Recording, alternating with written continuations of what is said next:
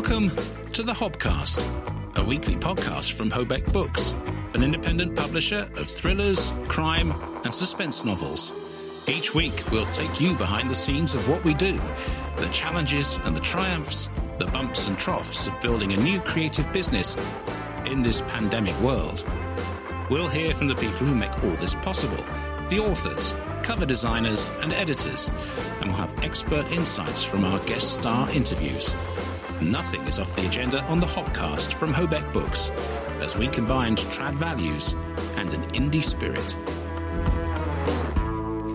Hello, and welcome again to the Hobcast. I've lost track of how many shows we've done. 73. I think it's 73. Welcome to the show. 73 or maybe not.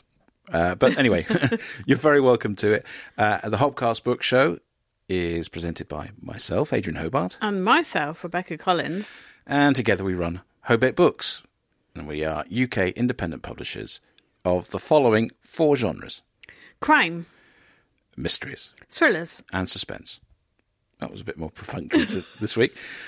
And we have our key interview this week. We've actually got two. 2 Hobeckians are joining us on the show. We went over to see Jonathan Peace, who launches his debut Hobeck novel. Dirty Little Secret. It's a bit of a tongue twister when you're... No, my brain caught me out there. Dirty Little Secret, it's out on Tuesday. But we're also hearing from Harry Fisher, who recently released Yes, I Killed Her. And we needed to get him on the programme, but we were at Crime Fest the week it launched. So he's featured before, so he's done a little bit of a little snippet of absolutely Harryness. Some further information about a brilliant book, but from Sorrow's Hole, I was going to say, which is the second book of Jonathan's, is coming out with us not so distant future. Well, July the 12th, and the interesting thing is I get them mixed up in my head because we just pressed the print button from Sorrow's Hole. So when I think of, Jonathan Peace, I'm thinking in that book, because Dirty Little Secret, that part of the work was completed a month or so ago. So, it's... Yeah, and there's been proofing to do and all sorts of work. So, I mean, we are... I get it's a bit of a blur at the moment. Well, life's a bit of a blur for you at the moment, isn't it? It is a little bit, yeah. It is. It really... Yeah, my brain's not functioning. Look, well, be honest with you, when we record this, it's usually the morning. We're usually a bit sharper. But as it is, I have just watched an epic Monaco Grand Prix, which has kept me bolted to the sofa for about 3 hours because of rain. Yeah, rain and accidents and all sorts of things. Toby kept going upstairs and I said, has it finished? No. No, it was ludicrously long. And also in front of me, and I'm sort of slightly distracted because there's 30 seconds left of the championship playoff at Wembley, which could take Nottingham Forest, deservedly, I think, into the Premier League, which is a great thing for the Premier League because they are a fantastic historic club. But on the pitch is a young man from Manchester United, number 37 there on the edge of the penalty area as we're watching it. His name is James Garner, and I think he's the best prospect that United have had in a very, very long time as a midfielder. And I've been watching his progress all season. He's done amazingly because this is a complete digression, but the fact is that Forest were bottom of the table, well adrift after 6 matches. They'd lost all their first 6 games or something like that. Or maybe they'd drawn 1. And they're now on the prospect of going to the Premier League, which is quite extraordinary. We're just waiting for the final whistle. And so, if you asked me to comment, I'd say it's the blue stripy white men against the red men. Yeah. And it looks like Hud, which I guessed was Huddersfield, and Fore, which I said was Forton, which is a village down the road from here. I know it's an unlikely match. And you can see by the people dashing onto the pitch that Nottingham Forest have indeed been promoted to the Premier League, which is extraordinary. There he is, James Garner, charging in front of the fans. Oh, he's having a huggle. That's cute. He's a really great young man and an incredible talent. They do look happy. You're going to hear a lot about him. He's got the sort of dead ball delivery that David Beckham used to have. He's an amazing corner taker and free kick taker. So I was thinking the same thing. Yeah, I'm sure you were. He's not quite the same sort of magazine looks, but there we go. Anyway, we'll get on with the programme. And in terms of news this week, there isn't a lot. I mean, the Nibbies were this week, the National Book Awards. Yeah, that's the big news, yeah. And indeed, we go back to Manchester United. So there was a theme here, which is that your favourite player... Malcolm Rutherford. Marcus Rashford won Book of the Year for You Are the Champion, or You Are a Champion, or whichever title it was. But anyway, the book that was encouraged was he co-wrote to try and encourage young boys to start reading. Did he wear a smart suit? I don't know if he went to the thing. I mean, he's had a rotten season ever since he became sort of... men taking their tops off on the telly, as we record. Yeah, that's Jed Spence with quite the most pronounced 25-pack I've ever seen in my life. Very nice, yeah. Yeah, he wasn't too bad, was he? Even I could admire that. He's a great player too. Anyway, the fact is that Malcolm Rutherford, or Marcus Rashford, has had a rotten season for various reasons, but has been a remarkable influence culturally. And obviously challenged the government to provide school meals replacements during the pandemic when kids weren't getting hot meals at school because they weren't there. So lots of, what do they say? What's the current phrase? Props. Props? What's that mean? I have no idea, but anyway, that's what the kids say. Props to Malcolm Rutherford for winning Book of the Year. In terms of the categories that we concern ourselves with, crime, it went to Ian Rankin. And, of course, well done, Ian. Well, yeah, we interviewed him ahead of the release of The Dark Remains, which he picked up as William McIlvanney's sort of 50-page notes and bits and bobs for a manuscript that he didn't finish before he died. And he went back and reworked those notes, turned it into a novel with at the behest of the family. And it was remarkable. He was actually really pleased. You could tell by the social media things that, it really meant a lot to him.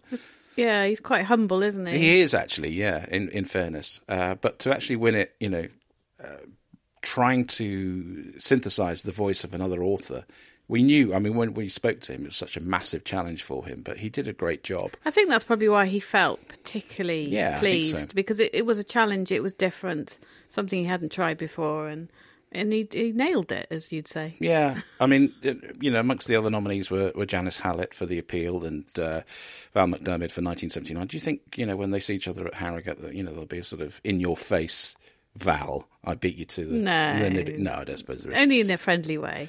Yeah, interesting, They'll probably say, better buy me a drink, Ian, because you won. Yeah, absolutely. Well, that was the Nibbies, and... it was, it's not for the likes of us. The other one I was going to mention was the Audiobook Award went to a Cressida Cowell book, but it was narrated by a little-known, up-and-coming talent called David Tennant. David Tennant? No idea. No idea, no. I'm sure he'll do well. This is one of the issues when you're a British narrator, is the fact that you have the world's best actors also narrating books. And... yeah, I don't expect to see my name on there in any great hurry. Say that. No, or maybe there must be somewhere I can go and get myself in there. There are going to be levels of awards, I think, that you can start off with. But Staffordshire's number one narrator. As Toby said to me yesterday, so I ran the park run yesterday, and the only people who came after me was a lady on crutches, the lady on crutches friend, someone who was about 90, and the tail walkers, who were the people who just make sure nobody's died on the way. And I said to Toby, I play tennis 3 times a week. I've done lots of park runs. Will I ever get any faster? And he said, Mother, that's not the attitude. If you have that attitude, you'll never get faster. Well, as we've discovered, you are running in walking boots, basically. So, that can't be helping. So at some point in the future, I shall get you a proper pair of trainers for your park runs, and that will I think probably take 2 or 3 minutes off your time. Will I be like Billy Whiz then? Well, it did. When I bought your eldest Luke a pair of decent trainers for his birthday, he took 4 minutes off his personal best. Yeah, he's pretty good now. He is really good now. He actually goes, sits in the car, has a drink, and waits for me to trundle along. Okay, well, that's pretty impressive. I'm in no shape to do a 5K, but I am in better shape than I have been in years the last month because of the tennis thing and by all the preparation and work we've putting in between us to get fit around the court, because it doesn't matter how well you swing a racket. If you don't get near the ball, you can't hit it. And so that's my focus at the minute, and it's been brilliant. But anyway, he's been on the speed bike. Is it a speed bike? What's it called? No, it's a spin bike. Spin bike. Yeah, I bought that in the winter when I was warned about my diabetes getting out of control, and I never used it, but now I love it. So. And me, I watched Glow Up World cycling the other night. Yeah, it's really good. Yeah, no, we're already in the sort of back section of the programme, so we ought to do some more news before we jabber. We digress yet again. And I ought to warn you that the interview coming up with Jonathan Peace was a big jabbathon from me. I have to say, I digressed on every subject. I mean, if you think we ramble, this one was off the scale. Yeah, but it was all relevant. It really was. Yeah, it was. It was relevant. It was relevant. I just, look, it was great to meet him, and we had a great sort of rapport, but we'll talk about him in a minute. Yes. Okay, what other story have you found? Well, there were a couple of things. Tom Daley is going to publish a knitting guide, which I love. Yeah. I like it when athletic people do something sort of itty-bitty like knitting. So this is inspired by the fact that when he was at the Olympics and he was in the crowd in Tokyo, the camera caught him crocheting. Brilliant. Yeah. And I presume he was making baby clothes or whatever, because he and his husband have, adopted a kid or whatever they've done. So, or had someone bear their kid for them. But anyway, that was what he was doing. So that became a big meme and big social media thing across the world. So it'll do very well. Oh, yeah, I think so. But you see, Tom Daley's one of those branded athletes in the UK where, and for those outside the UK who don't know who he is, he's been followed for years and years and years in the UK because he emerged as, I think, 11 or a 12-year-old onto the world diving scene and was a remarkable talent from a very young age. In fact, if you look at the Chinese, they're very young as well when they start. But for us in the UK, it was unheard of for us to have a good diver, and he really was remarkable. The other thing that made him stand out, he was very, this is the wrong way to put it, but he was a pretty boy. So the teenage girls loved him, and then, of course, subsequently he came out and all that sort of stuff. But the other thing was his dad was dying all the way through that initial phase of his fame. And so his dad was able to go to, I think, one and maybe even possibly two Olympics to watch his son represent Great Britain. But that was the other element of it. So he has been a celebrity for over 10 years, maybe 3 Olympics worth of celebrity. And he's now in his 20s, and as I say, he's a father, and he's married to a guy. I think he's a screenwriter. I think American screenwriter. Anyway, so there'll be a lot of interest around this book, without question. I want Djokovic to do a yoga book too. Novak Djokovic. That's the one. Yeah. Well, I mean, yeah. He's very bendy, isn't he? Yeah, Novak Djokovic. Okay, we're really digressing into sport, aren't we? We were watching him the other night because it's the French Open, as many of you will be aware at the moment. And to watch it, I've found a way to watch it anyway. And so Djokovic is famous for his flexibility. I mean, he has taken the thing about being flexible and yoga and changing his diet and all that sort of thing. And he's now in his mid-30s. He was 35 last week. And he is one Grand Slam title away from being the most successful player of all time. And probably the most complete player, because although everyone loves Federer, he hasn't really won much recently. Nadal always wins. Oh, there's Stuart Broad. He's an England bowler, getting very excited. Whereas I'm watching the cat washing her lady garden. No. I mean, so seriously, with Djokovic, he's dominated the Australian Open, but Nadal is going for his 14th French Open title out of the 21 titles he's won. So, while he's won everywhere, he's only won Wimbledon once, whereas Djokovic has won everywhere recently and almost won the Grand Slam within a year, which is, frankly unheard of. He was just, he got to the final of the US Open and lost it.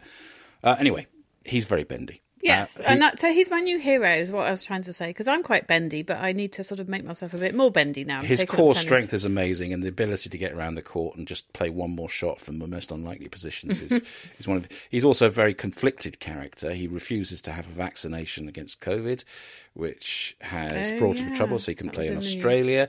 He also held a tournament at the height of COVID with partying afterwards in his home, in Serbia.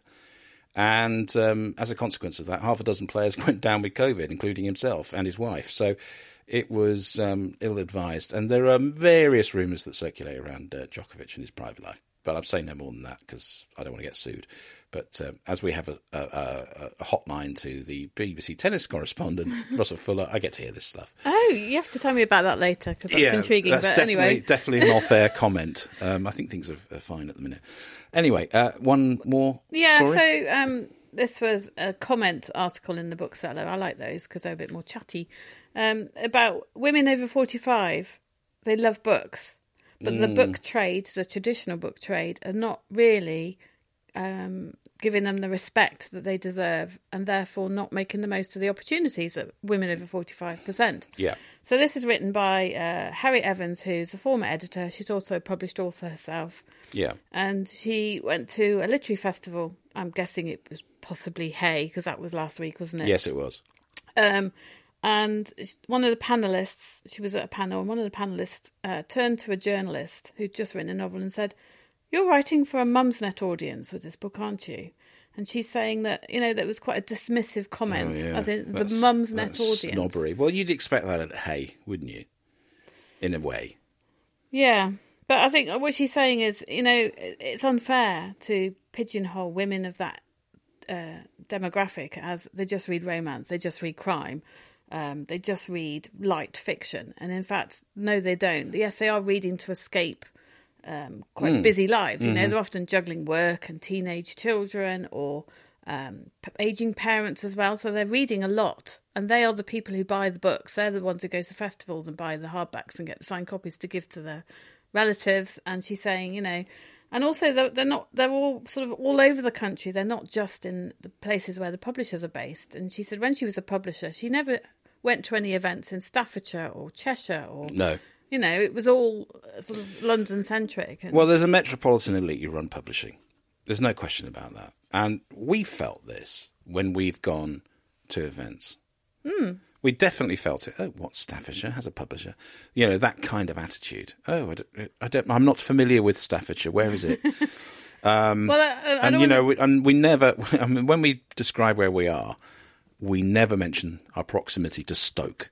Never. Well, we're not really close to Stoke. Well, we're not that far from Stoke, but if you think about we're just 4 junctions up from wherever in Birmingham or something on the M6.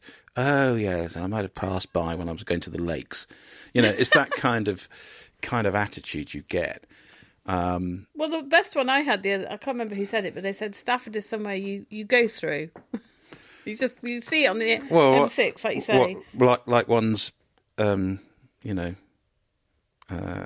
sort of lower bowel. But I suppose also the train station, it's actually quite a major junction, isn't it? Stafford? It is really, yeah. I mean, okay, it's dwarfed by the importance of Crewe, but nonetheless, Stafford is on the West Coast Main Line and has an amazing range of services to all sorts of places. So it's not a bad place to be, but it is very hard to pigeon into actually get in people's minds where we are.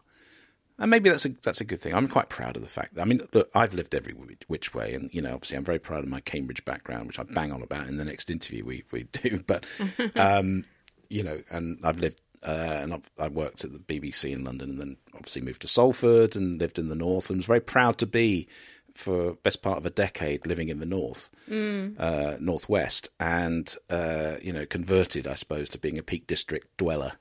Well, that's wishful thinking. It was really Stockport, but it was wonderful. But Stafford is a battle to try and describe what it's got to offer, because let's be honest, it's an epitome of the high street that it's one of those UK places where your high street has, to a large extent, died. Completely. There's nowhere decent. There's hardly anywhere to eat, let alone anywhere decent to eat in the whole town. No, it's very depressing, because I grew up here and it wasn't like that when I was growing up at all. I actually felt quite proud to be from Stafford when I went to university. Then I would argue it's difficult to find a decent pub anywhere within 20 miles of where we live.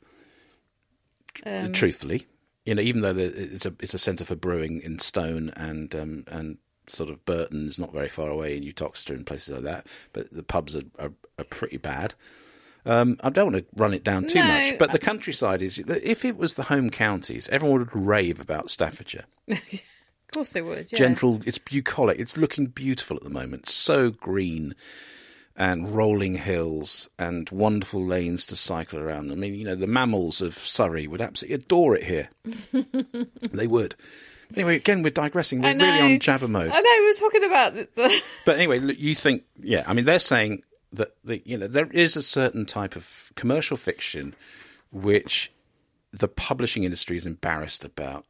Yeah. And let's be honest, the imprints that provide that fiction for that over 45 women's market who want escapism is what funds the people going in for the Booker and stuff like that. Yeah, but I think what she's also saying is they're not just reading what the traditional publishers think they're reading. Yes, they are reading that romance and contemporary women's fiction, but they're also reading the Booker Prize nominees and they're a bit more adventurous. I think so. I think they're the bedrock of all publishing, and that without wishing to be too obvious, we do our target reader when we target adverts tends to be that demographic. Yeah. Especially in the UK. Rarely target under 45. No. Well, I mean, to be honest, it's, not many of our books would have that immediate appeal because they're looking for something different. And, that's where the urban fantasy writers are cleaning up. And, people who write fantasy in terms of Games of Thrones and all that stuff that people have grown up. There's a demographic who want dystopian fiction in that age group and all that sort of thing. And they want fiction that reflects their lives as well, and it's completely different from the generation that we're part of and many of our authors are part of, or indeed later earlier generations. It just it's very hard for us to break into that demographic. We will do it at one point, and I the last week or so we've been thinking about ideas of how we could do that, how we could find authors who speak for that generation. So and part of that is going to start, frankly, in 2 weeks' time when I go to Exeter, or when we both go to Exeter again. We're going to do something. I think the thing to start off with is asking people, what do you want to read? People of that demographic. Yeah, just asking absolutely. them. No, well, that's what we're going to... I'll do some market research while we're there. Anyway, we ought to get to our interview. Nothing else to cover on news? I mean, we've got some Hobeck stuff we can talk about after our interview. Yeah, I think that was the things that caught my eye. I mean, there was the other... I think it's The Diary of a Wimpy Kid, and the 17th one coming out, and I'm thinking, well, my boys loved that, but they're all grown up now. Yeah, so did mine, actually. Yeah, James was reading it until he was about 13, I think. He won't thank me for saying it, but he's still got them on his shelves, I think. Anyway, let's get to our feature interview. Now, we went over to, I couldn't decide where we were. Whether we were in Nottinghamshire or Derbyshire. It seemed to be a sort of conference. We were by the River Trent. It was lovely. We went to a pub called the Trent Lock, and we went to meet our wonderful new signing, Jonathan Peace, whose first Hobeck novel is out this week. Dirty Little Secret. It's all set in his original hometown of Ossett in West Yorkshire. Features Louise Miller, who is a detective constable who returns home having had some difficult experiences learning the trade of policing in Manchester. But it's not necessarily the warmest welcome that she gets when she gets to Ossett. And then, of course, she stumbles on, well, the inciting incident is a body in a phone box. We'll say no more than that. If you've seen the cover, you know what we mean. But it is a brilliant book, and it was a fantastic interview, an opportunity to meet Jonathan for the first time. So you're almost eavesdropping on us meeting one of our authors for the first time, and it was a real pleasure to see him. I do love coming out on a summer's afternoon for a chat. Don't you, Rebecca?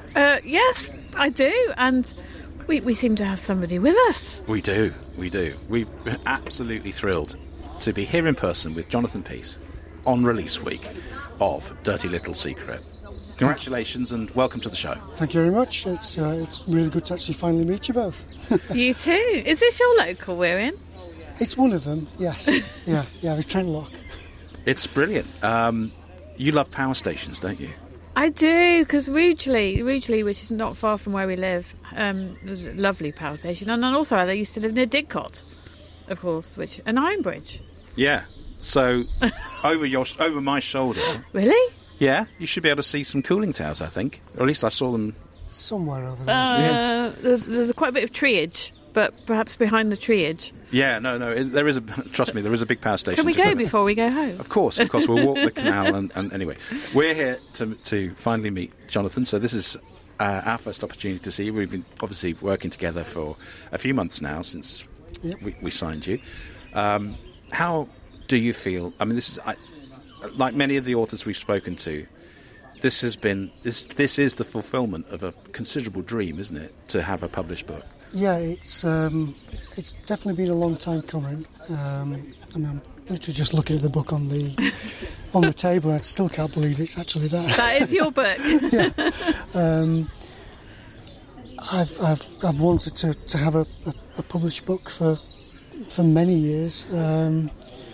Tried many different routes. Some bit circuitous. That's the word. Yeah. Tried different avenues. Went down a few paths of writing different things when it didn't seem to be working. Tried screenwriting for a while, and then came back to writing books, and here we are. Here we are, indeed. Yeah. Well, I mean, when we received your submission, which was part of the September avalanche, I think, when we opened the doors for a month, and we're still working through it now. We really are. There are still some full manuscripts we haven't read yet. No, that's right, and we're increasing guilt. But I loved your submission. You loved the submission. Yeah. We just thought, we wanted to publish this. So we're delighted to not only be bringing out Dirty Little Secret, but very soon From Sorrow's Hold as well. I know. If we'd done this podcast next week, we might have had books of that as well, because we're about to print them, so it's a shame really we just not quite. But tell us, I mean, about the books. I mean, in terms of, first of all, who we're dealing with in terms of your principal character here in Louise Miller. Well, Louise, first of all, it's in 1987. Yes. In this book, Louise, she's a she's a new detective constable, and she's previously been working down in Manchester. That's where she went for her training, and she's come back home, back to Ossett in West Yorkshire, which is her hometown. As the book starts, it's her who discovers a body in a phone box, and that's where we begin. Yeah, that's the inciting incident. I would like to know though, why 1987? What made you start? What made you set in that time period? There are two reasons. The first one, I didn't want to have to write a, in bunny quotes, pandemic book. I wanted to get rid of all of that straight away. I also didn't want it to be one of these books where the investigation is done via computer. So everything can be researched very, very quickly. People can be contacted nearly immediately via instant messages or emails or phones or whatever. And then the main reason really is I'm an 80s nerd. I love everything about the 80s. I have to say, I've noticed that. Hair metal, really. Following you on Twitter and Facebook, I've noticed that you are an 80s nerd. Yeah, 80s movies, 80s music. That's it. It drives my wife crazy. But when you submitted, you see, that was the thing that attracted me to your submission, because we get lots of police procedurals, don't we? We do, yeah. And lots of sort of potential for series. But the fact that yours was set in 1987, which I remember very well because I was, 15 years old now. Yep. I thought, this is interesting, because it's historic, kind of. Yeah. It is considered historic. You bathed in the nostalgia of it, definitely. Yeah. When you read the submission. Yeah. Yeah, we used to have conversations about it. I hate to use this phrase, USP, but it really is. It was for me. That's what, got me to want to read more initially. I've got to ask, because Louise discovers this body. She's on a run in Ossett. She's listening to Huey Lewis and the News. I find that. Yeah. I find that. Is that one of your bands? That's one of my all-time favourite bands. Really? Yep. Yeah, she's listening to one of the cassettes I've got. So yeah. Okay. Because I always had a little bit of a problem with I was trying to be cool for school, and I was into 60s stuff and a lot of 80s stuff. Like apart from Prince and the Smiths, I really wasn't into popular. The stuff that would have been on a Now album, Now 87, which presumably Huey was. It wouldn't have been. It would have been Now 1, probably. Now 2, something like that. Now 3. Now 3, actually.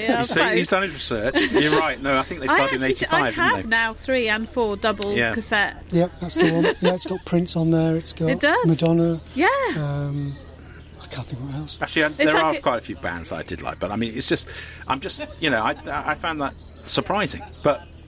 I respect your decision. Why wouldn't Louise listen to Huey Lewis? I don't. I think that's okay, because my middle son, he really likes Huey Lewis and News. He's what, 16 years old, so he wasn't even alive then. But got good taste. I'll tell him that. He's a good lad. What sets this book apart from? There are many things that set this book apart, and such believable characters. Everybody. There's no ciphers in in your books. They've all got great. They're so. When you read the dialogue, you know these people very quickly. I think that's one of your great gifts, is that you just capture them. That's the snouts in the pub, in the carps. Oh yes, they've all got informants, and there's a lot of people from disadvantaged backgrounds, should we put it that way, with drug issues, alcohol issues, the sort of, dare I say it, the sort of people who, until Jeremy Kyle finished, would have washed up on that set, but they're all extremely well drawn and empathetically done as well. I mean, you hope so. Yeah, because I think you capture the way that they they're not people you pity. They have their own self-respect in their own way, and I think you bring that through brilliantly. The people who they have their own lives. That they get up in the morning just like anybody else. They don't expect what happens to them to happen to them through the course of the day, and until I think Louise comes along, they don't get the same kind of respect as other people do. The several characters I think that you're referring to drift in and out throughout the book and throughout, without giving anything away, future books. Yes. And they may or may not play bigger roles in future books. But I wanted them, like you say, to have that grounded reality to them and be, as they are, just people. Yeah. No, I agree. I mean, I've got friends who they reminded me of some of my friends when I lived in Shrewsbury.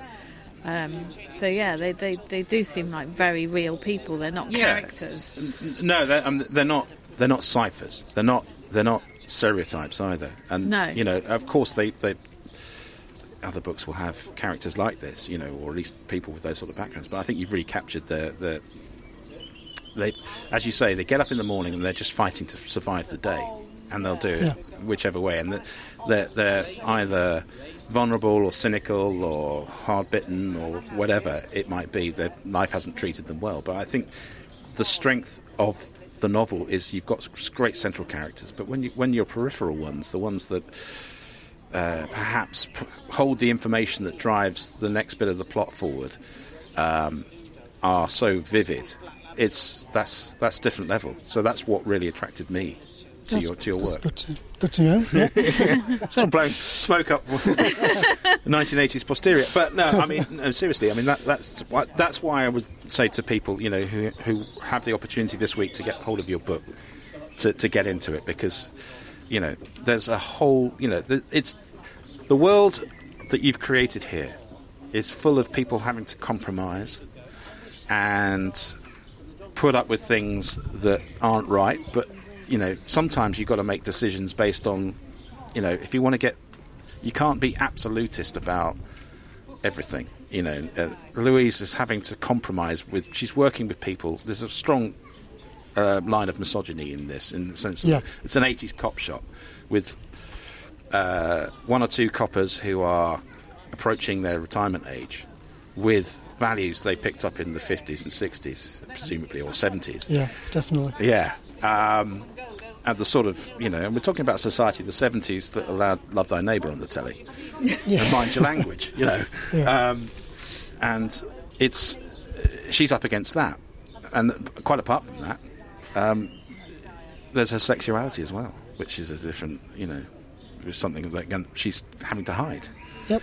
Yeah, it's she's fighting a lot of battles on a lot of different fronts, and I thought that would make the story stand out a little bit more in the fact that it wasn't going to be just a straight A, B, C police procedural, but I wanted there to be a bit more, I'll say, depth to it. Yeah, I don't mean that to disparage any other books or anything. No.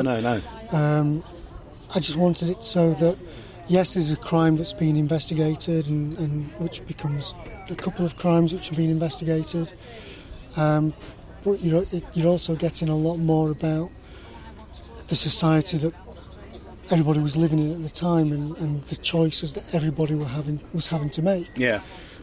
So that things weren't just black and white, although a lot of people treated things as black and white, and a lot of people were treated, you're either this or you're that. Yes. And that happens to Louise, it happens to Elizabeth Hines. Yes. Who's her sort of basically her partner, sidekick. That I love. I mean, this is not spoilers, but there's a great dynamic between them in the first book. But then I love how that dynamic is challenged in the next one. Yeah. So it's very easy. I mean, a lot of books series start off with the grudging respect earned at the end for protagonist and sidekick, who didn't get on to start with, and they're fine at the end, and then that's relationship's always set in stone. They they're a duo and they don't let each other down and whatever. But that's not the case with how you're developing the series. I love that. But that's more like real life, isn't it? So yeah, again. Before I started writing Dirty Little Secret, because I'd never written a crime novel before or any crime stories before, so I read a lot of Ian Rankin, a lot of Lynn Anderson, a couple of Peter James books. I've got the rest to go through. Yeah. Michael Connolly. Yeah. I read The Black Echo, his first one, and I looked at how they structured their stories and how they developed their characters over series. And I tried to utilise some aspects of that in my series. And what I did before I started writing the book was I planned an overriding story arc to cover several books. Yeah. A very detailed 9-book story arc with the potential then for further books. So I could then seed in different elements of their characters throughout the books and tie it into the themes of what each book will be about. Yeah. So, for example, Dirty Little Secret is basically about, again, it's not really a spoiler. It's about family abuse. Yeah. The next book from Sorrow's Hold is about teen suicide. Yeah. Yeah, and it's incredibly powerful. And like I say, the aspects of people's characters had to tie in then to those themes. The theme of the third book, which I'm just writing now, is about race and hate crimes. So those elements are being brought into everybody's characters. And these are all quite contemporary issues as well, even though it's historic. But that's one of the great values, isn't it, of setting that in a context of... in a way, you can challenge the issues with the safety of the distance of time. If that isn't too glib, there is a bit of distance of time in one aspect of that. But each of these, I mean, for example, the sexism and misogyny, which will continue throughout all the books, because that just hasn't gone away. That is as prevalent today. Yeah, I mean, it was in the news recently. than it was back in the back in the 80s, because really, getting on my soapbox, we as society by now should know better. Unfortunately, we don't. No, it was in the news recently, wasn't it, about police investigations within the police of misogyny. I can't say that misogyny. word. So. No, absolutely. I mean, I often refer to it on this podcast about my experiences of reporting police stories. Some quite big crime cases that became nationally known when I was a reporter in the Brighton area and in Sussex in the 90s, and the sort of prevalent behaviour of the police at that time. The senior cops that I would go and interview and stuff like that. It's absolutely. It was a force that was riddled with this stuff, and that comes through. And using the 80s is a good example. That's the time when I first started working. I'm still studying, but I was doing Saturday jobs or summer jobs, and I worked on buses in 1988 onwards, right, on open top buses around Cambridge. I was the guide, and I'd have my drivers. The sexism of the drivers was extraordinary. Yeah. And it was all laughed off as carry-on kind of japes. But the fact that they were nice guys. Don't get me wrong, but they used to sort of creep up on the office girls and sort of give them a squeeze in bits of their bodies and stuff like that. And the ankles? Yeah, sadly not the ankles, no. I don't think they could bend down that far. They're getting on a bit. But then, you see, it was a company where all the drivers had been rusticated out of the local bus companies for various things. They'd been on the fiddle or whatever it was. And so then we picked up whoever we could get to drive buses with a PSV licence would come on. So they all had these quirks. I had one driver who was a lovely bloke. I really, really liked him. He was from Sheffield. He used to he was running a troupe of mud wrestling women, taking around the nightclubs, and that was his winter job. And in the summer he came and drove guide buses, or he went and did the coach tours. And the sort of hair-raising stories that he'd come up with. But it was like he had the sort of lingo, I suppose, whenever a woman got on board, he would give it all the sort of northern blather. Mm-hmm. All right, I'll look after you, that sort of thing. Yeah. And it was like, you wouldn't get away with that with the generations that are coming through now. No, you couldn't even say that. No, not at all. No, and we should be talking about the book, but personally, I have a real issue sitting in between those two generations. Having been sometimes appalled by the sort of things I was witnessing as an 18-year-old and saying I'd never do that, but at the same time, and now where there's an absolutist culture where you cannot possibly stray, and it's for someone else to judge whether your intentions. Yeah. And it's a very difficult thing to sit in the middle of, because you could see that sometimes whatever went on was genuinely it was probably past the mark, but it was still funny. Isn't that awful? Yeah. Do you see what I mean? And it's like adding that element into the story. Yeah. I felt raised the stakes for her as a character. Yeah. In that, again, like I said earlier, she's having to battle on loads of different fronts, as well as obviously do her job.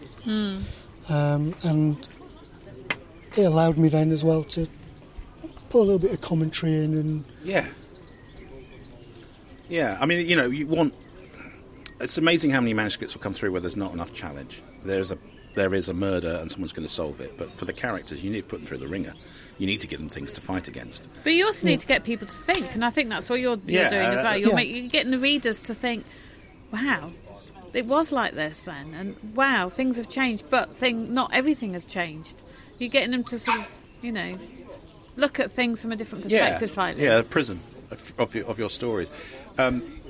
Another aspect of what I really like is the fact that she's having to figure out, because she's come home, there's an element of a stigma of coming back. Oh, didn't make it in Manchester kind of approach. It's interesting you say that, because I get that when people say, "Are you from round here?" and I say, "Well, I was brought up in Stafford, and I've come back." You see the look, like, "Oh, you failed then." But that's another theme that resonates through the books, in the sense of it reminds me of your namesake David Peace and the Red Riding trilogy, and that first story set in 1974 is when they call him Scoop, and he's the the Andrew Garfield character in the Channel 4 version of it. He's come back having worked at a national newspaper, and he's back on the Yorkshire Post on the crime beat, and everyone regards him as a failure because he was the big boots who decided to leave Yorkshire and go to London and try it with whichever tabloid he was working for, and he didn't succeed.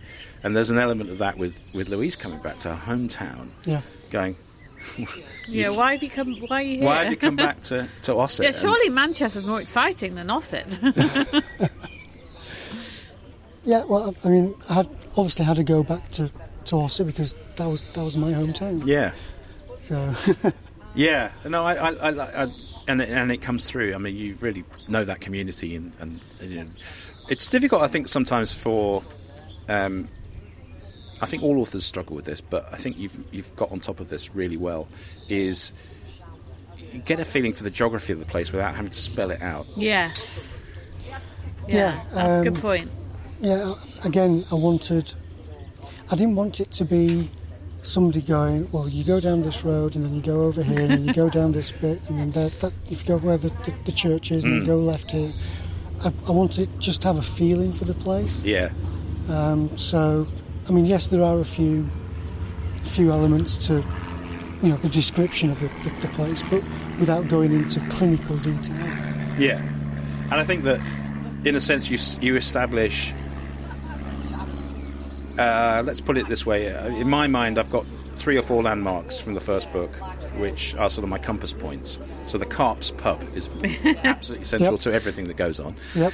There's the cop shop itself. There's the telephone box. The telephone box, of course, in the inciting incident, and the church, where it becomes really, really important in book 2. But nonetheless, the church has a so those 4 sort of landmarks in my mind. I can now picture where they are and how long it takes to get between the two, and But do you think your picture's the same as my picture? No, I'm sure it isn't.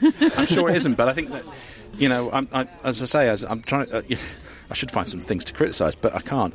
I think it's really, really good because we're not talking about somewhere that most of your audience, when they read your books, are not going to have been to Ossett. I think it's fair. That's a fair point. Yeah, because it's not like you're writing. Peter James is writing about Brighton. There's a very fair chance that a lot of many people who haven't been to Brighton. The UK readership are going to know the lay of the land there, or there's plenty of other Rankins, Edinburgh. Yeah, exactly. Yeah, exactly. They have there is an element of a shorthand you can use for them because people are familiar with it, or even internationally, they get anything set in London. If it's Buckingham Palace, drop in that, or Big Ben, and then they're there. But it's a more difficult job for someone to establish something. Frankly, I have never seen a photo of Ossett in my for any reason. I can't think of any notorious murders, or even Soham would be the equivalent in my neck of the woods when I grew up in Cambridge. I think we have to go there now, though, don't we? Would be the Ossett of Cambridgeshire, in the sense that no one had heard of the place until those poor girls were killed by what was his name, Ian Bishop or something. Yeah. It's that kind of thing, and so you've got a job to create that atmosphere and reflect your hometown there. Well, in the third book, those locations get expanded on with another one, and then there'll be another one in the fourth book as well. So it's like you say, it's slowly fleshing everything out. Yeah, I love that. I really love that. So in terms of, let's get to craft, and I mean, you've mentioned just how detailed the plan is for the first 9, and I know informally we've talked about quite a few more than that. Are you a planner then? I mean, I get the impression that you work to you map it out and then you stick to that. I'd like to stick to it, but I don't. Right, okay. Before, I always used to just get an idea for a story, and then I'd just dive straight in and get writing, and that never really got anywhere. I'd always stall around 30 or 40,000 words, and I wasn't able to get the breakthrough. Where am I going next? Yeah, right. So I then started doing what I used to do when I wrote screenplays, which was basically a beat sheet. Yeah. So Act 1, Act 2, Act 3, it's a 120-page script, so... you need certain things to land in like certain places. Sort of a skeletal structure. Yeah. So that Act 1's going to be the first 30 pages, Act 2's going to be another 60, and then Act 3's going to be another 30. So I kind of put that structure in place with the book. Yeah. So it's going to be 300 pages, and then just work my way through how I was going to break that down, and then just do bullet points for each chapter. Yeah. So I do that, but then I've noticed when I get a certain amount of pages in, or amount of words in, the story's starting to take on its own. Yeah. And certain things have changed, and so I tend to go back in and scrap some things. Like, for example, I've literally just taken out 10,000 words of the new book, Cut and Shut, and I'm now just going back in and reworking it, because what I'd written, I like, that shouldn't happen for another 20 or 30,000 words. So I'm move that out, go back in and restructure a little bit. And because it's only a small bullet-pointed outline, I'm not having to get rid of huge chunks of an outline. I can just quickly adapt it and change it, print it out, and then off we go again. So I think that's proof then. You don't have to be either a plotter or a pantser, because you're somewhere between the two. But that's the beauty of writing, there's no rules. No, there aren't. You're right, there are no rules, except the rules that we established. I was going to go on to... What rules? I haven't read the rule book. This is an interesting debate, and in the sense we haven't really asked many of our other authors in terms of this question, which is, so you get the manuscript to us, and we say yes, and then it's the process of getting to production. Editing is involved. There's the proofing, and then there's obviously the cover design and all that stuff. How have you found that process? I mean, you can be honest with us, because we're all friends. But in terms of having, we try. I mean, our philosophy is to try and interfere as little as possible.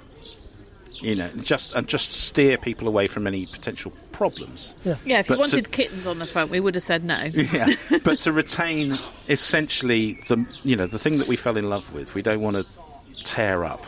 Other publishers might be a little bit more didactic than that, but we're not like that.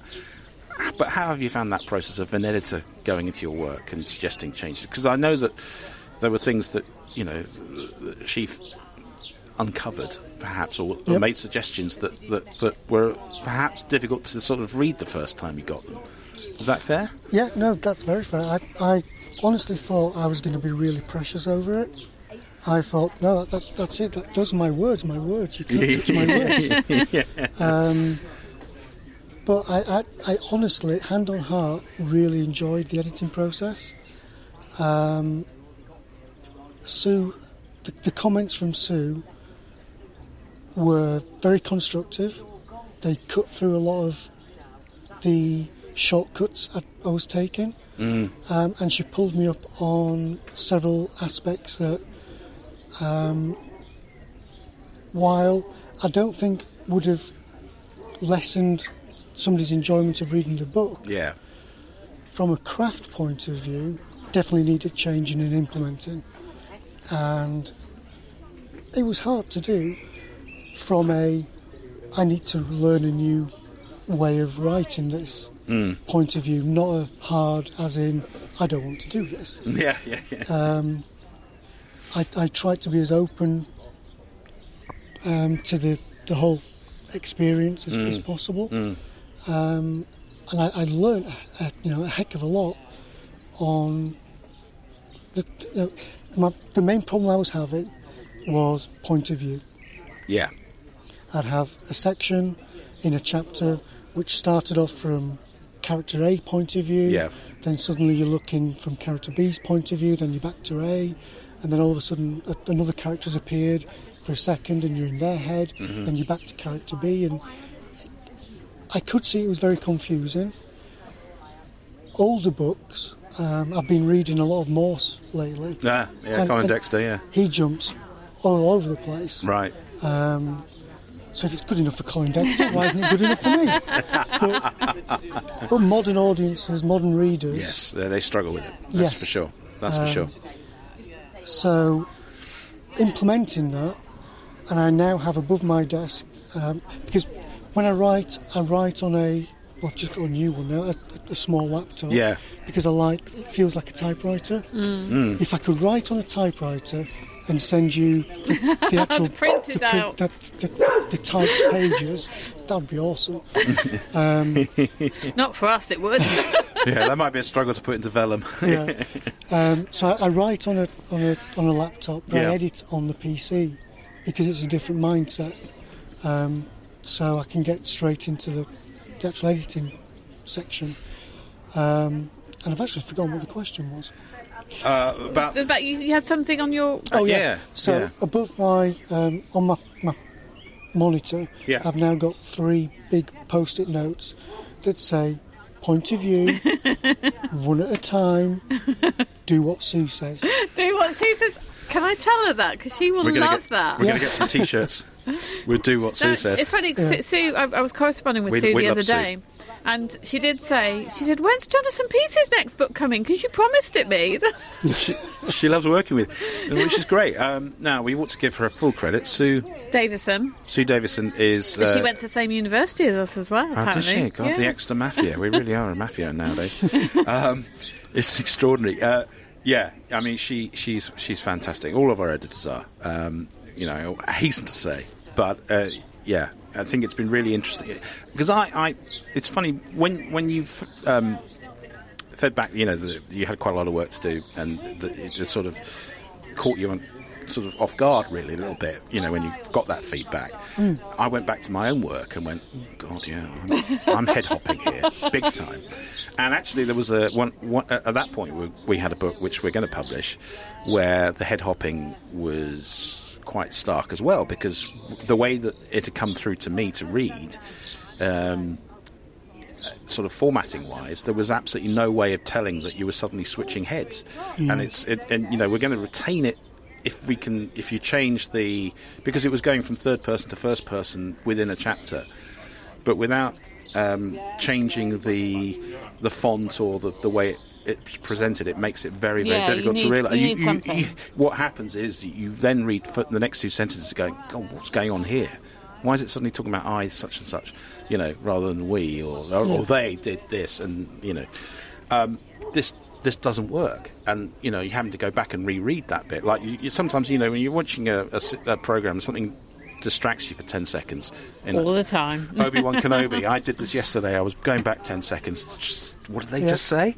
Because if you're not listening on headphones with a phone, you get some mumbled dialogue by a droid or something. You just don't hear it, and you have to go back. But it's the same. Nothing's worse, I think, than if a book makes you have to do that when you're reading it. It pulls you out of the story, definitely. Yeah. And obviously Sue picked up on that with mine, and it definitely needed changing. So. Yeah, no, it's brilliant. So I'm glad you enjoyed that process, and we've really enjoyed the whole process of bringing this book to life, as we do with all of ours. But it feels, I think,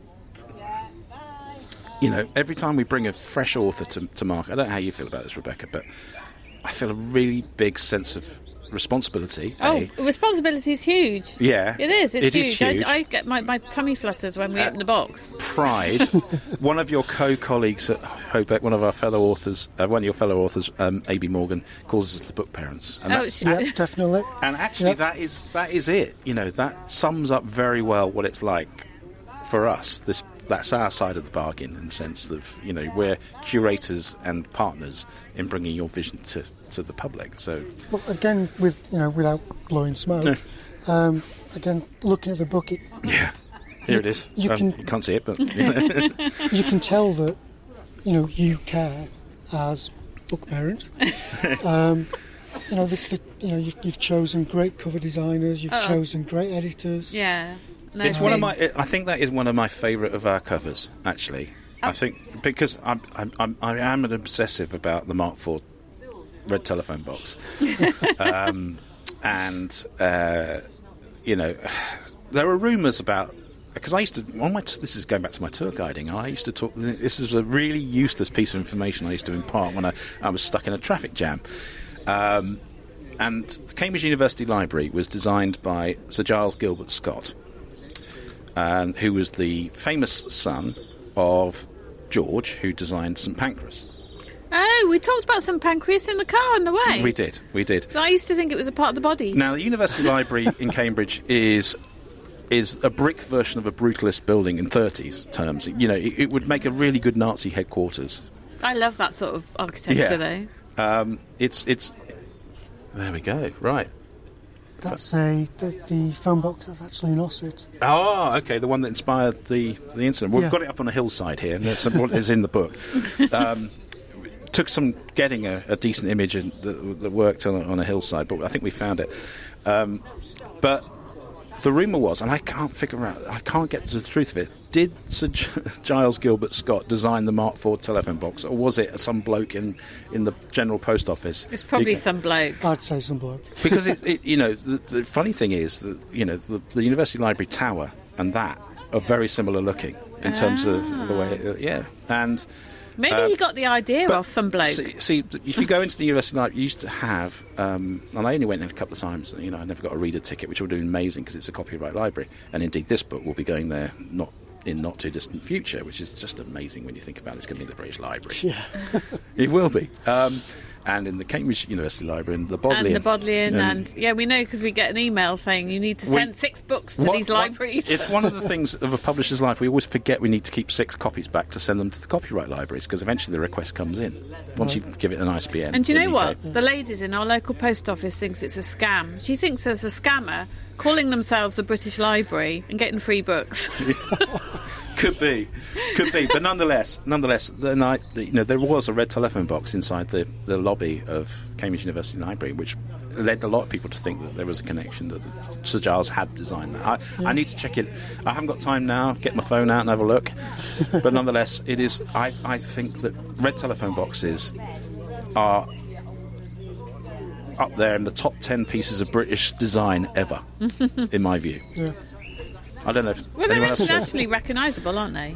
People recognise them. It's iconic, yeah. They are iconic, and it's nice to see that a lot of communities have put books in them, so that it's like a little lending library or defibrillators. Oh, I've seen that, yeah. Well, that's where the original idea came from. Yeah.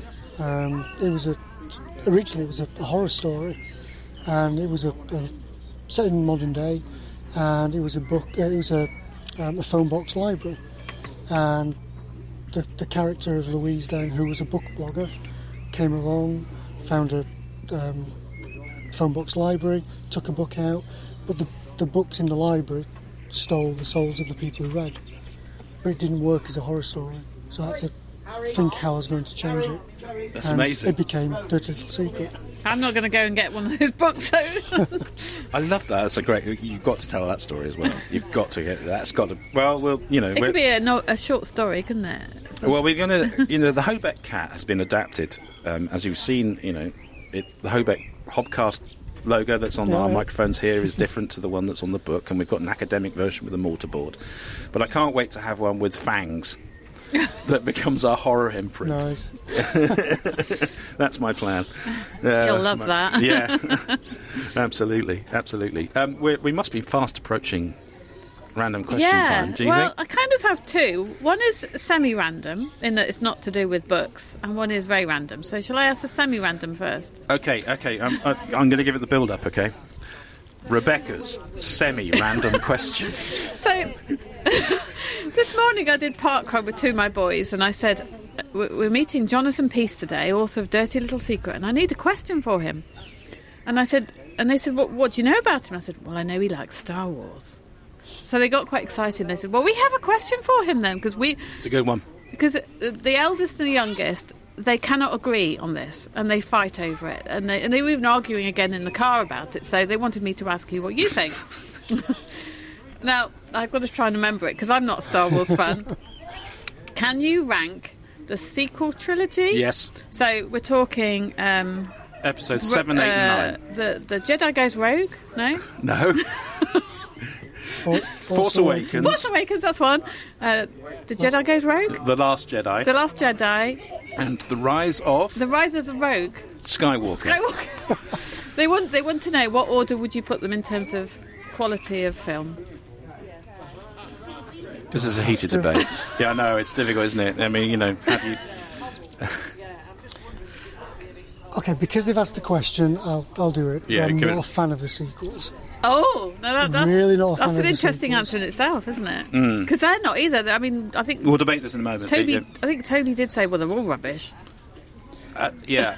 For nostalgia reasons, Force Awakens. Yes. Because it hits all the same marks as A New Hope. Yep. So that one has the top. Yep, definitely.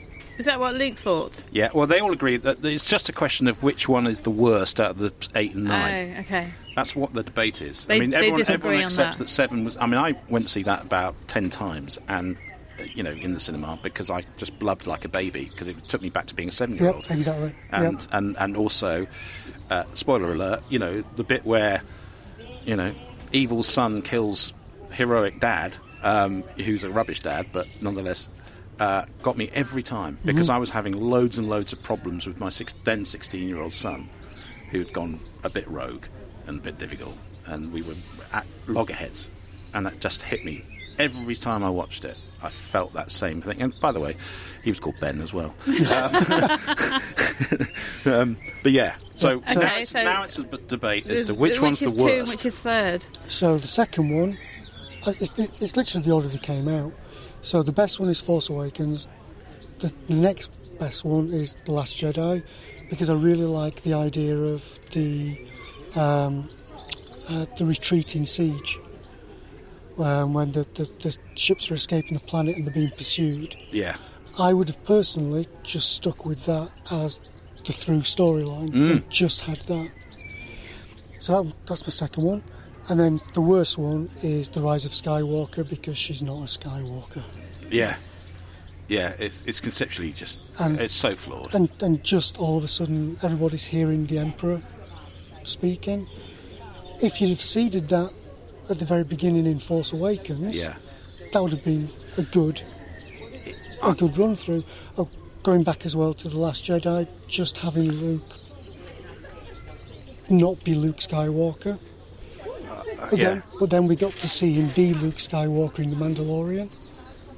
Spoiler alert, if you've not seen it. It's brilliant. She hasn't seen it yet. When he turns up, that was just fantastic. So. Well, it was kind of a redemption for the character, wasn't it? It was an opportunity for Mark Hamill to put things a little bit straighter, because he's obviously very unhappy with the way that Rian Johnson wrote that scene where she has presented the lightsaber at the end of The Force Awakens, and he just tosses it over his shoulder. Away. Yeah, which is ridiculous. And from that point on, the film just went off tangent, and there were all sorts of things wrong with it. But it's a model answer in terms of if you mishandling a story arc. Yeah. Totally. And then having to retrofit the Emperor into episode 9 to just bring the thing, just get it done. But I hope there's some Ian McDiarmid in the new Obi-Wan series as the Emperor. Is he related to Val? No, actually he might be. He might be. He's Scottish too, isn't he? This is a story. So I was in the bar at Bush House when the World Service was based there, in the Aldwych in the Strand kind of area, bottom of the Kingsway. And I'm in the bar. It's downstairs. It's in the basement. It's an amazing bar. It was at that time. It was just full of smoke because the Ukrainians and the Russian service were all tabbing away, and it had just this amazing atmosphere. And there's a bloke. I'm ordering a pint of Directors, and he's at the end of the bar. It's a small bar, not much bigger than these 3 tables put together, I should think. And I'm going, God, he's familiar. I know that face from somewhere. And he's sort of going, yeah, I require a pint of directors. And it's a Dalek. No, it was Ian McDiarmid, the Emperor. And I didn't realise until I was almost back at Holborn Station. It dropped. Oh my God! I've been right next to the Emperor. Fantastic. And I didn't realise. And I idolise that guy because he has the best evil voice ever, in my opinion. You know, he absolutely. Whenever he goes evil, he always enunciates every syllable. Evil people do. He just drops a tone. Yes, he drops a tone. Yes. You know, that bit. Yes. And then when he goes really evil, Skywalker. Oh, I'm afraid your rebel friends. You know, that's that kind of. He's just brilliant at it. Yeah. Not so good as a straightforward diplomatic politician in the first Phantom Menace, but you know. Yeah. Yeah. Anyway, now we've really jumped the shark here. We've lost you. We've lost you. We've nerded out for the 80s. You have. And the 70s. Yes. The real random question I should ask. Oh, yes. Okay. I will do it as the Emperor. Oh, gosh. Rebecca's random question. Okay, this also came from my children in the car this morning. They want to know...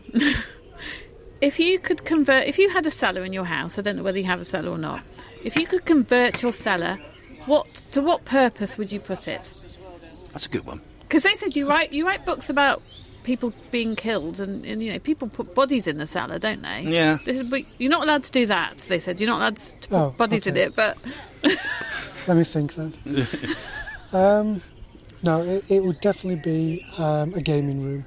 Yes. We've always wanted a gaming room. Both me and my wife are big tabletop gaming fans. Mm-hmm. Is that like table tennis? No. There's Dungeons and Dragons and Warhammer and fantasy board games and, like I say, Dungeons and Dragons. So there'd be a really nice medieval style table in the middle with velvet in the bottom, cup holders, and a little painting station to one side, and yes, because you paint figures, don't you? We both paint. Toy soldiers. Yeah. I used to run a business at my school. I had a mate called Brian. Sorry, another anecdote. But I had a mate called Brian Head, who was a genius. As under the you had this big magnifying glass, and he could paint the orcs and the whatever. When lit figures were a big thing for our generation. Dungeons and Dragons, and I used to pay him. I used to buy them from the local shop in Cambridge, and he would paint them, and I'd pay him, for argument's sake, 50p, and I flogged these for a £5. Nice. Yeah. He never realised that I was really fleecing him. Bless him. Brian, I owe you an apology, but I made an absolute fortune out of his talents. I think you need to find Brian and fess up. We did. We agreed to meet for a pint in Liverpool Street about 15 years ago, and I pulled out at the last minute, and I haven't seen him since. But he was one of the nicest guys.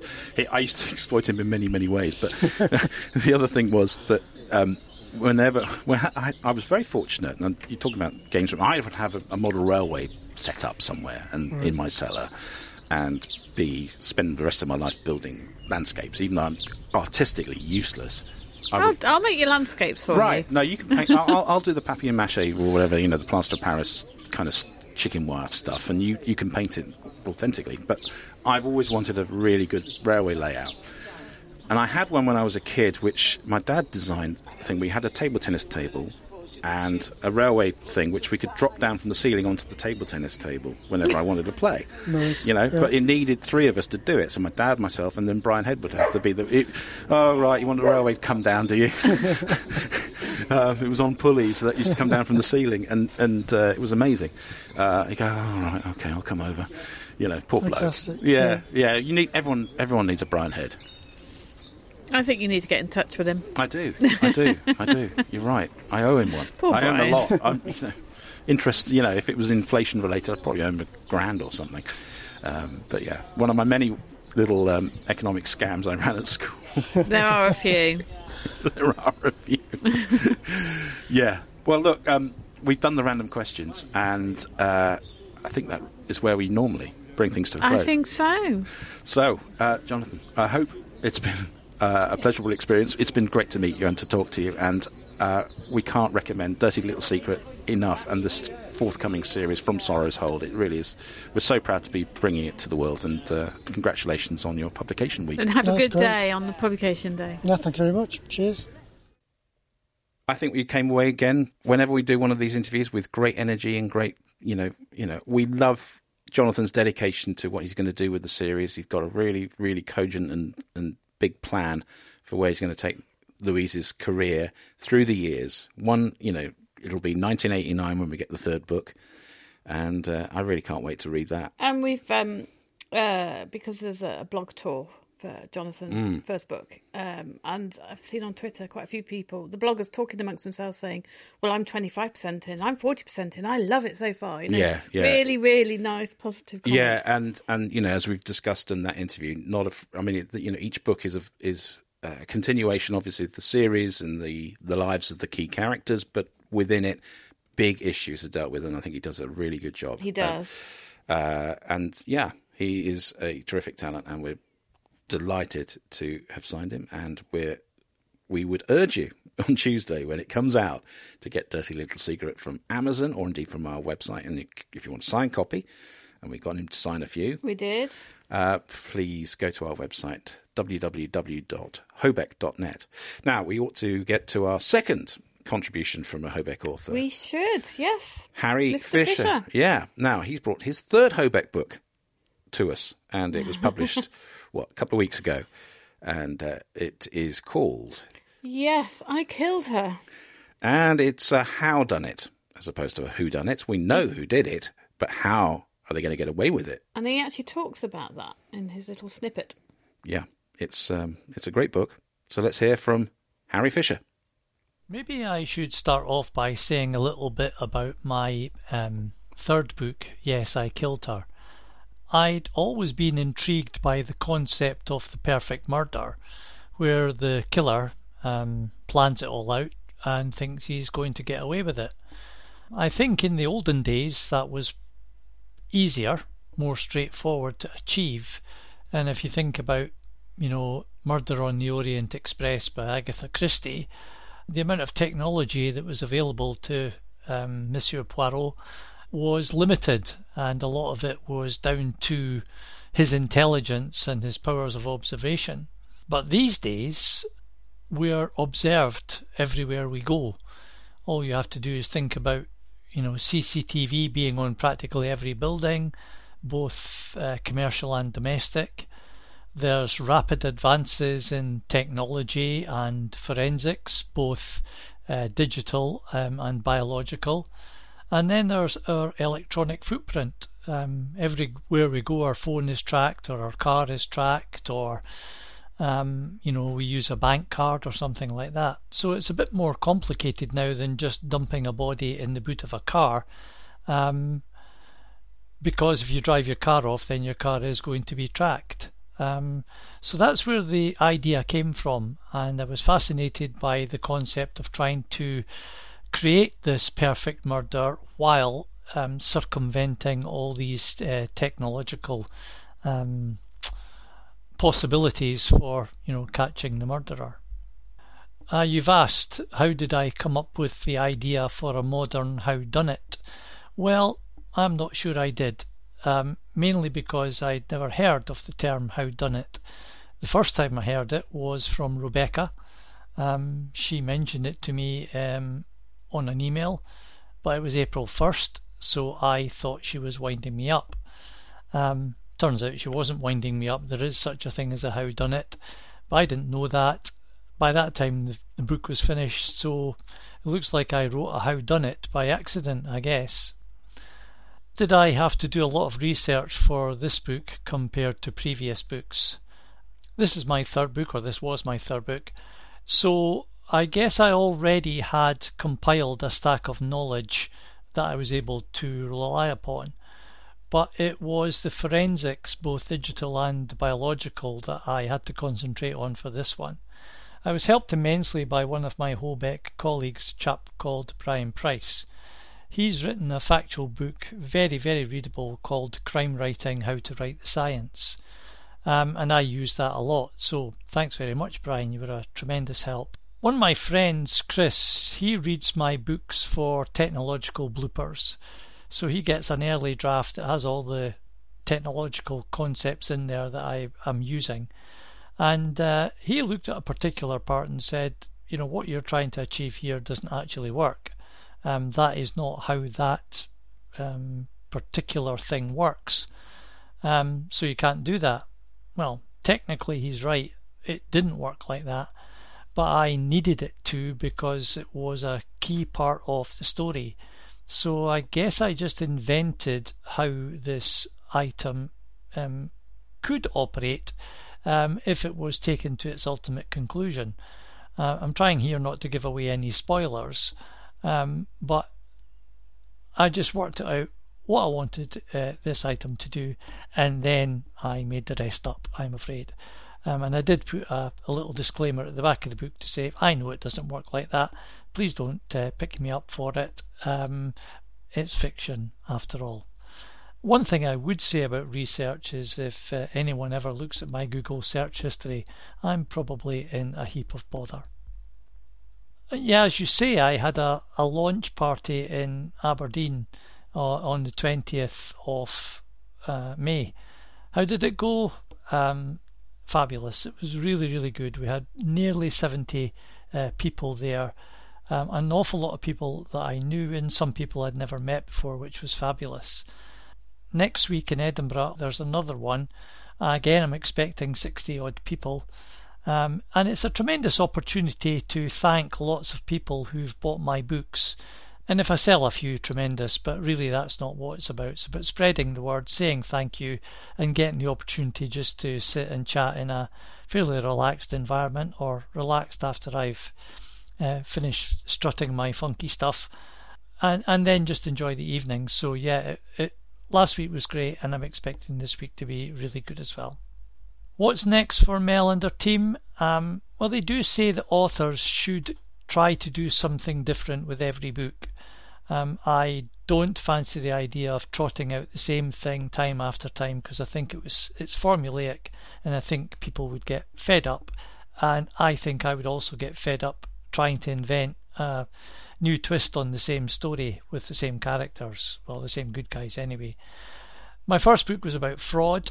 My second book was about serial crimes. This third book, as you know, is about the perfect murder. So the fourth book is going to be different, and I'm thinking, I have a rough plan in my head, but that's all, about a split timeline. So my books are set in Leith, which is part of Edinburgh, and I'm planning a split timeline between the late 1960s in Leith and the present time.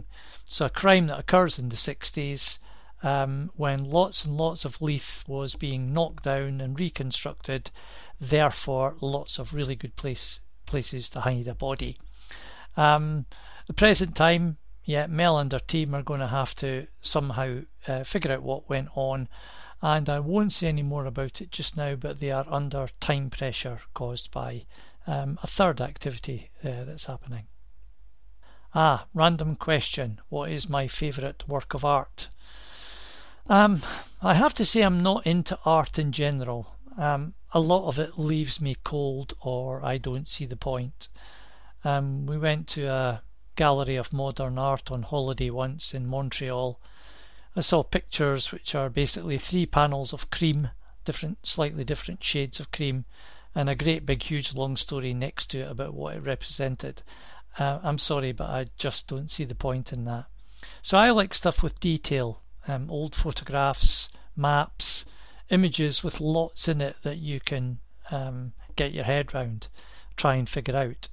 I've always liked the Dutch artist chap called M.C. Escher. I think it's Escher, and he writes a lot.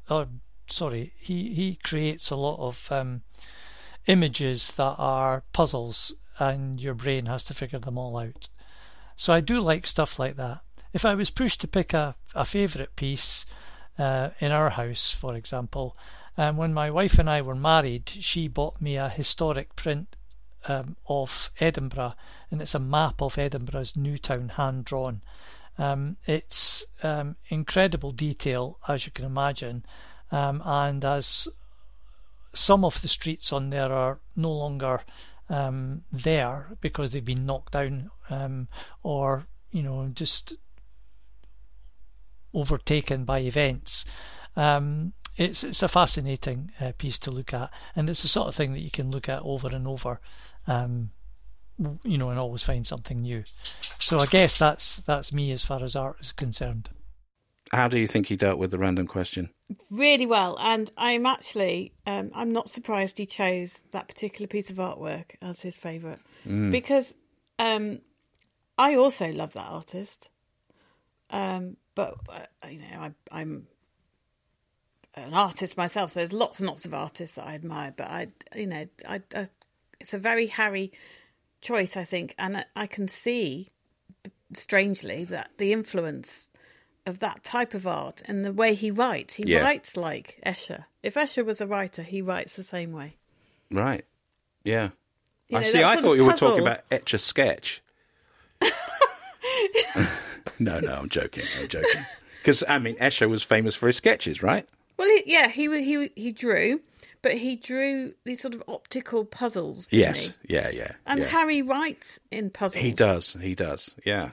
And there's an optical element to them, a visual element to them. Absolutely. So when he chose Escher, I thought, I'm not surprised. No, fair enough. I'm not going to enter this debate as my favourite, but okay, I will. I would say that I would make a really big effort to see any Vermeer. Oh, that's mine. You can't have the same. Well, I had a very weird. I had a job, as I think I've mentioned. I worked for Her Majesty on the second year of the opening of Buckingham Palace. Now it's become a regular thing, but initially in the 90s, after the Windsor fire, it was open to raise money to rebuild Windsor, and the idea was that they would do it for 5 years, and then things would return to normal. But of course, they haven't, and they've kept this summer opening thing going. But very often I was positioned as a warden in the Queen's Gallery, and so it was she has a fabulous collection of art, and within the Queen's Gallery, which is currently I think being redeveloped because it's been leaking and threatening the Rembrandt, but there was a Vermeer. Is it open to the public? No, well there is a gallery next to Buckingham Palace, which is open to the public all year round. Are you telling me the Vermeer is not available for public viewing? No. That's terrible. Well, no, it is during it was at that time during the public opening of Buckingham Palace. And so I used to, guess what? I broke the rules because we were not supposed to really speak to was this when you went to the toilet?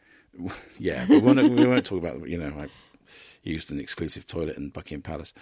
But the rule was, wardens were there to be, to watch the public and make sure they didn't cross the ropes or go anywhere near the art and stuff like that or whatever. But I couldn't help it. I couldn't stand there still. I just had to sort of engage in conversation with people, and they really appreciated it because there's nothing worse than someone, as I was with my epaulettes on my shoulder and, some sort of zookeeper's hat thing, stood there, glowering at people. It's rather off-putting. So I used to say, I used to just catch someone's eye and they go, what should I be looking for? And I would say, well, this is a very fine painting. It's probably worth excess of 20 million and it's by Vermeer. Oh, I love Vermeer. Now, I've got many favourite artists, so Vermeer is one of them. And I saw Vermeer. I've seen a couple of Vermeers in the Netherlands. Yeah. One was The Milkmaid. Which is the probably his most famous, is it? And the Girl with the Pearl Earring. Pearl Earring, of course, yeah. So, and it was just, I couldn't stop staring at it, partly because of the blue paint, the particular blue paint he used, and the milk, the way, the flow of the milk. He was a genius. Yeah, the vibrancy of the colours and the perspectives. I think it was called Girl with a Madrigal or something. It was the one, again, usual thing, window, 2 walls, table behind, a couple of figures, kind of thing. But the light was amazing. That's what he did so well. He had a light source, so the colours, the light, and the simplicity of the image as well. And it was just ordinary people, but they looked extraordinary by the way he painted them. And it was a tiny piece of art compared to the Rembrandt. Well, the Rembrandt was quite small. It was one of his self-portraits, which we've all seen Rembrandt, so he did a lot of them. He was obviously a bit of a narcissist. And then you get these gigantic portraits of Charles I and his family by Van Dyck, who was the court painter at that time, and they're sort of floor to ceiling enormous. You know, it'd be like taking a football goal and then tipping it onto its end, and then it would be that sort of size. Yeah, huge canvases. I mean, Charles I didn't hold back with his propaganda, but it was an amazing privilege to stand there amongst this wonderful art, and then occasionally sort of just pass on a bit of information. But I'm quite jealous, actually. Well, what people, I mean, I wasn't being a Brian Sewell or something like that. You should have put the accent on, yeah. Yes, that sort of thing. Yes, this use of light. I wouldn't have done that, no. But I mean, the one piece of work that was within that sweep of rooms that people went through was my favourite. Was the table of the great commanders, which is it's not very big. It's basically a coffee table, but it's got the 12 figures from antiquity, great military leaders on it, and I studied that at university. So I would give people this spiel about who Vespasian was, or Trajan, or obviously Caesar and Alexander and all that. They loved it. I bet they did. Yeah. And this was in the Queen's dining room. And not the banqueting hall, but the sort of one where she would have sort of 20 people for dinner, kind of. Did she ever come in and have her beans on toast for lunch while you were there? No, she was in Balmoral during this period. But I did drop a clock, a very expensive clock, when Prince Philip put his head around just before he went to Balmoral. He was very dismissive of me, but I think I've told that story. But everyone used to comment about how low the table was, because it was created for Queen Victoria, and she was very petite. Yeah. And when you get a very big table, I mean, Vladimir Putin's sort of scale type, table that seats 25, 26 people or something like that, they do tend to look a little lower than your average dining table. And so I used to make up all sorts of stories about why it was that short. Of course, I can imagine. The Queen Victoria didn't want to be sort of reaching for a food and all this sort of thing. And then I was told by one of the footmen that Prince Philip has this, I should say, I'm sorry, catch up with the news, had a particular problem with the way that royal protocol worked, which was that he was always the last to get served. So the Queen got the food first. And if she didn't hang about and wanted to eat it pretty much straight away, he would only get it, and it would be colder than the rest, and he'd always moan about it. I would moan about that. Yeah, he'd moan about the fact it was cold, and also when the etiquette was that if Her Majesty had finished eating, everyone had their plates cleared for the next course. So, what so he hadn't finished? Yeah, he barely got a mouthful. I would not. No, I wouldn't tolerate that. I'm sorry. She may be the Queen, but no. So that was his beef. Good for him. Yeah, I mean, I don't know. I mean, you hear this stuff, but I mean, that's the story that was told to me. So I rather like that one. I really do. Well, that's not happening at our dining table. No. So it's time to just sort of, before we round up and finish, we ought to think about who we're seeing next week. We ought to think about who we're seeing next week, and I knew you were going to ask me, and as usual, I have completely forgotten. So we have a spreadsheet, and in a spreadsheet, I Can you access it while we're talking? And I can. It's on the laptop. Oh, okay, fair enough. We're so amateur. This is pathetic. All right. Yeah, but it has an element of surprise. Yeah, but do we have any clues as to who it might be? I have no recollection whatsoever. Okay, another mystery guest next week. Marvellous. I look forward to meeting our mystery guest next week. We do know that in a couple of weeks' time, or maybe 3 weeks' time, we'll be in Southwold for Slaughter in Southwold. So we'll bring you a special programme from there. And yeah, we should get Lynn to say a few words, shouldn't we? So we will. Yeah. Absolutely. And we shall be going to Harrogate, as we've mentioned before. So there's all that to go. We've got the Queen's Jubilee coming up at the weekend, haven't we? So that'll be it's Queen Jubilee special with a mystery guest. That is our guest, the Queen. Yeah, right. We're going to ask her what she reads. Yeah. What is your random question to Her Majesty? Yeah, that could be very interesting. Right. But we've got a busy week ahead, as usual. We do. Your Mad May is nearly over. Yeah, I'd say another week of madness, and then it'll start to ease a little. You need some time off. You need to just recover because it's been bonkers, the amount you've worked over the last few months. I am working on a number of different projects, but we've got some progress on our search for a rights advocate for the business. Yeah. So we'll update you when we know more, but that's in train. So I'm going to the dentist. How wonderful! And I want to bring the occasion down, of course. By I'm going to a funeral for the mother of one of my dearest friends. So that'll be me midweek, meeting up with a lot of my old friends from Cambridge. But a very sad occasion, and that's going to dominate the week, I think, for me. Yeah, and we'd probably play a little bit of tennis. And we've got half term, so the kids are under our feet. Yeah.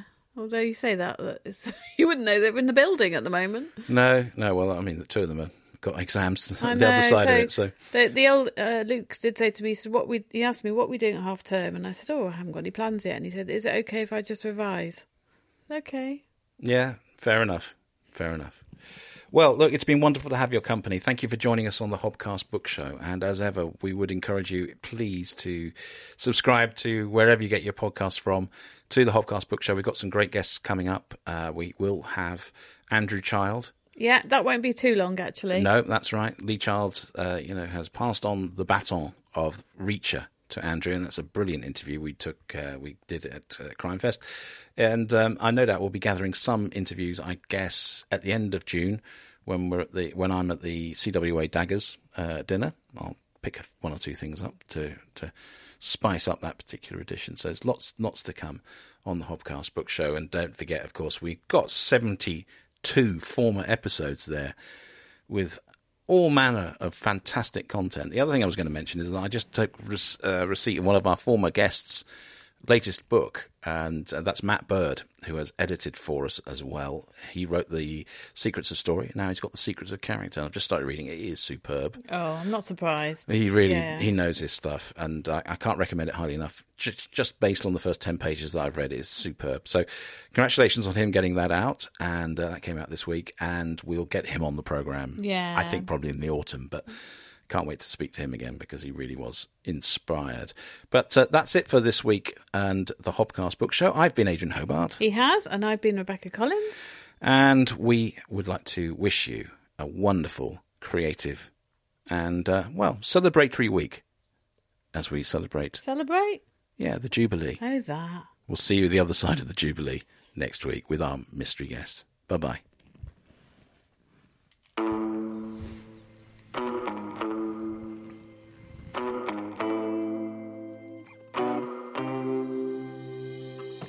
You've been listening to the Hobcast from Hobeck Books with Adrian Hobart and Rebecca Collins.